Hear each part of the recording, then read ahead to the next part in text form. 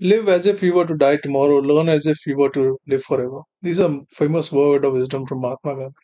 Hi, my name is Sanjay Vaid, and this particular series of podcast is on ongoing learning. Ongoing learning from the perspective of learner and the impart of the knowledge, which is teacher as well as the platform, the institution that is about offering that education. The ongoing learners look for knowledge which is latest, greatest, at the same time, which can help them in their work to progress further. And then they have a set of expectations and prerequisites in terms of communication, in terms of the content, in terms of the behavior, in terms of consistency, and so forth and so on. And the most importantly, the user experience. So let's look at them one by one. Um, let's look at the first thing in terms of span of attention.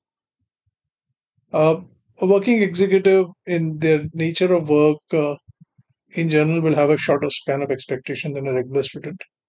They are doing multitasking in their work. They're doing multitasking in their work with their family, society, social needs, as well as the work needs. And then when they come and take up an additional task of learning something new, and possibly this might be one of the learning they're learning, um, other than the ones which are required for their work under training and learning requirements of the organizations. So their span of attention is shorter, so their needs of learning are different from regular students. And their way of looking at things will be also different, which will be also looking at from the perspective and prism of the practicality of application. The other thing which is of importance is the latest, greatest, and the width of the knowledge. Now, a working executive would have some 5, 10, 15, 20, 25 years, depending on the kind of course and program. So they would have, by that time, when they come in the program, have already done their bachelor's, master's, in some cases, double masters and PhDs. And they are looking at seeking something new, something latest. At the same time, from an education perspective, we have books which are written for hundreds of years, over the centuries, within the century, within the decade.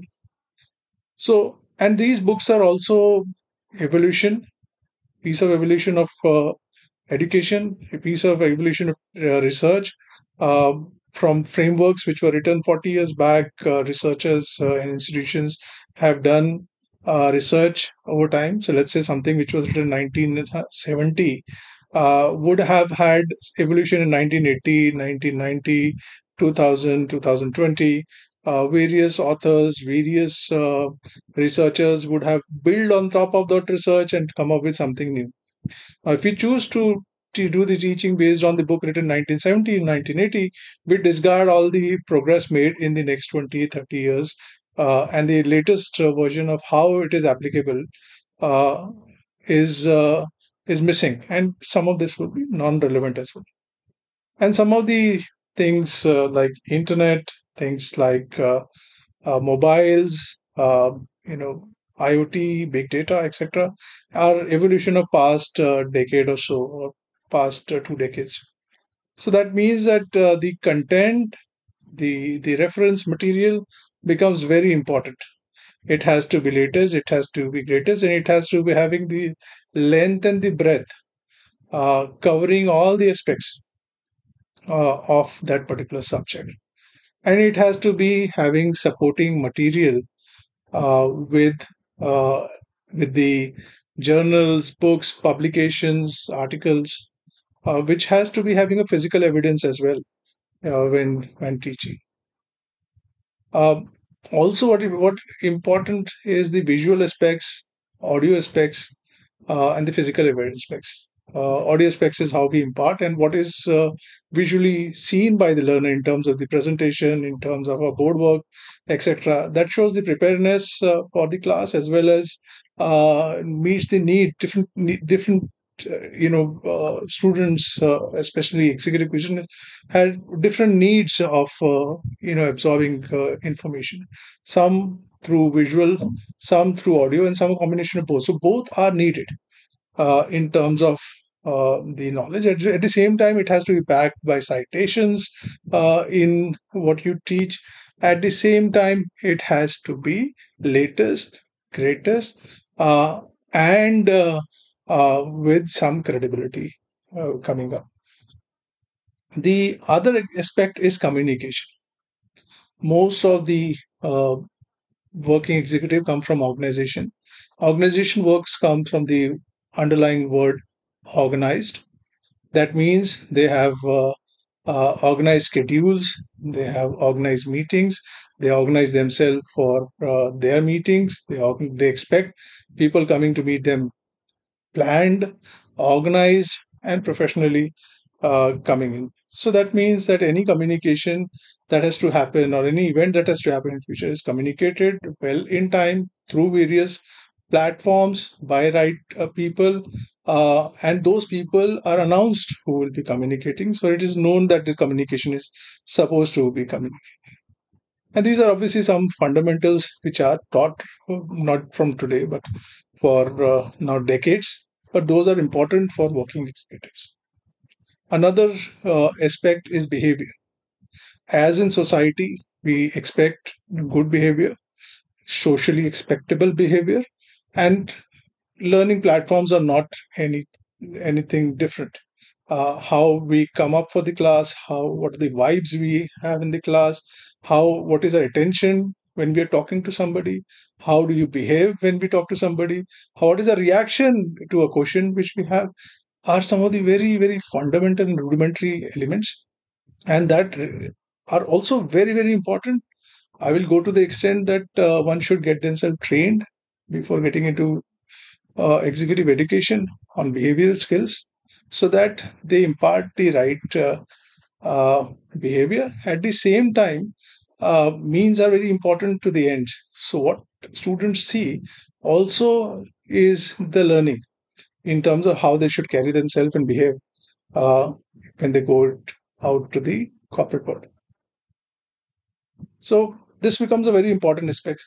Behavior and other aspects, the platform, the content, and how well it is prepared, also leads to user experience. Now, the working executive is already having its plate full with their work, their families, their other commitments. Now, if they go into learn something and they come up stressed and having bad experience out of the learning itself, and worse so for reasons other than studies, then it is not meeting the expectation of working executive. User experience, as we all have learned, and I'm sure we all teach as well, is an important aspect, is as important for learners as well. They are a customer who seek good user experience, which is a combination of what they've been taught, how it's been communicated, what is the technology platform, etc. And all this becomes very important. Needless to say, uh, you know, it's an ongoing learning. So ongoing means they're continuously going to learn, and they will only come back if they see value. Technology again becomes very important. The platform through which the learning is imparted, whether it's offline, online, the facilities provided, if it is offline, online, the internet, the platform, the tools used to impart, the quality of video, audio, the collaboration to software which are used are very important. And all of this is a package which is an additional activity for an ongoing learner so that they are able to continuously learn and bring value to their work. And I hope these are some of the points which are also heard uh, through this podcast by the imparter of knowledge.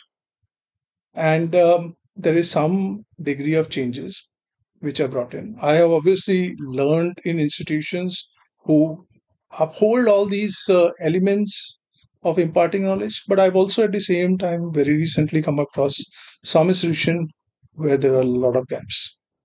I'll end this podcast by quoting Benjamin Franklin.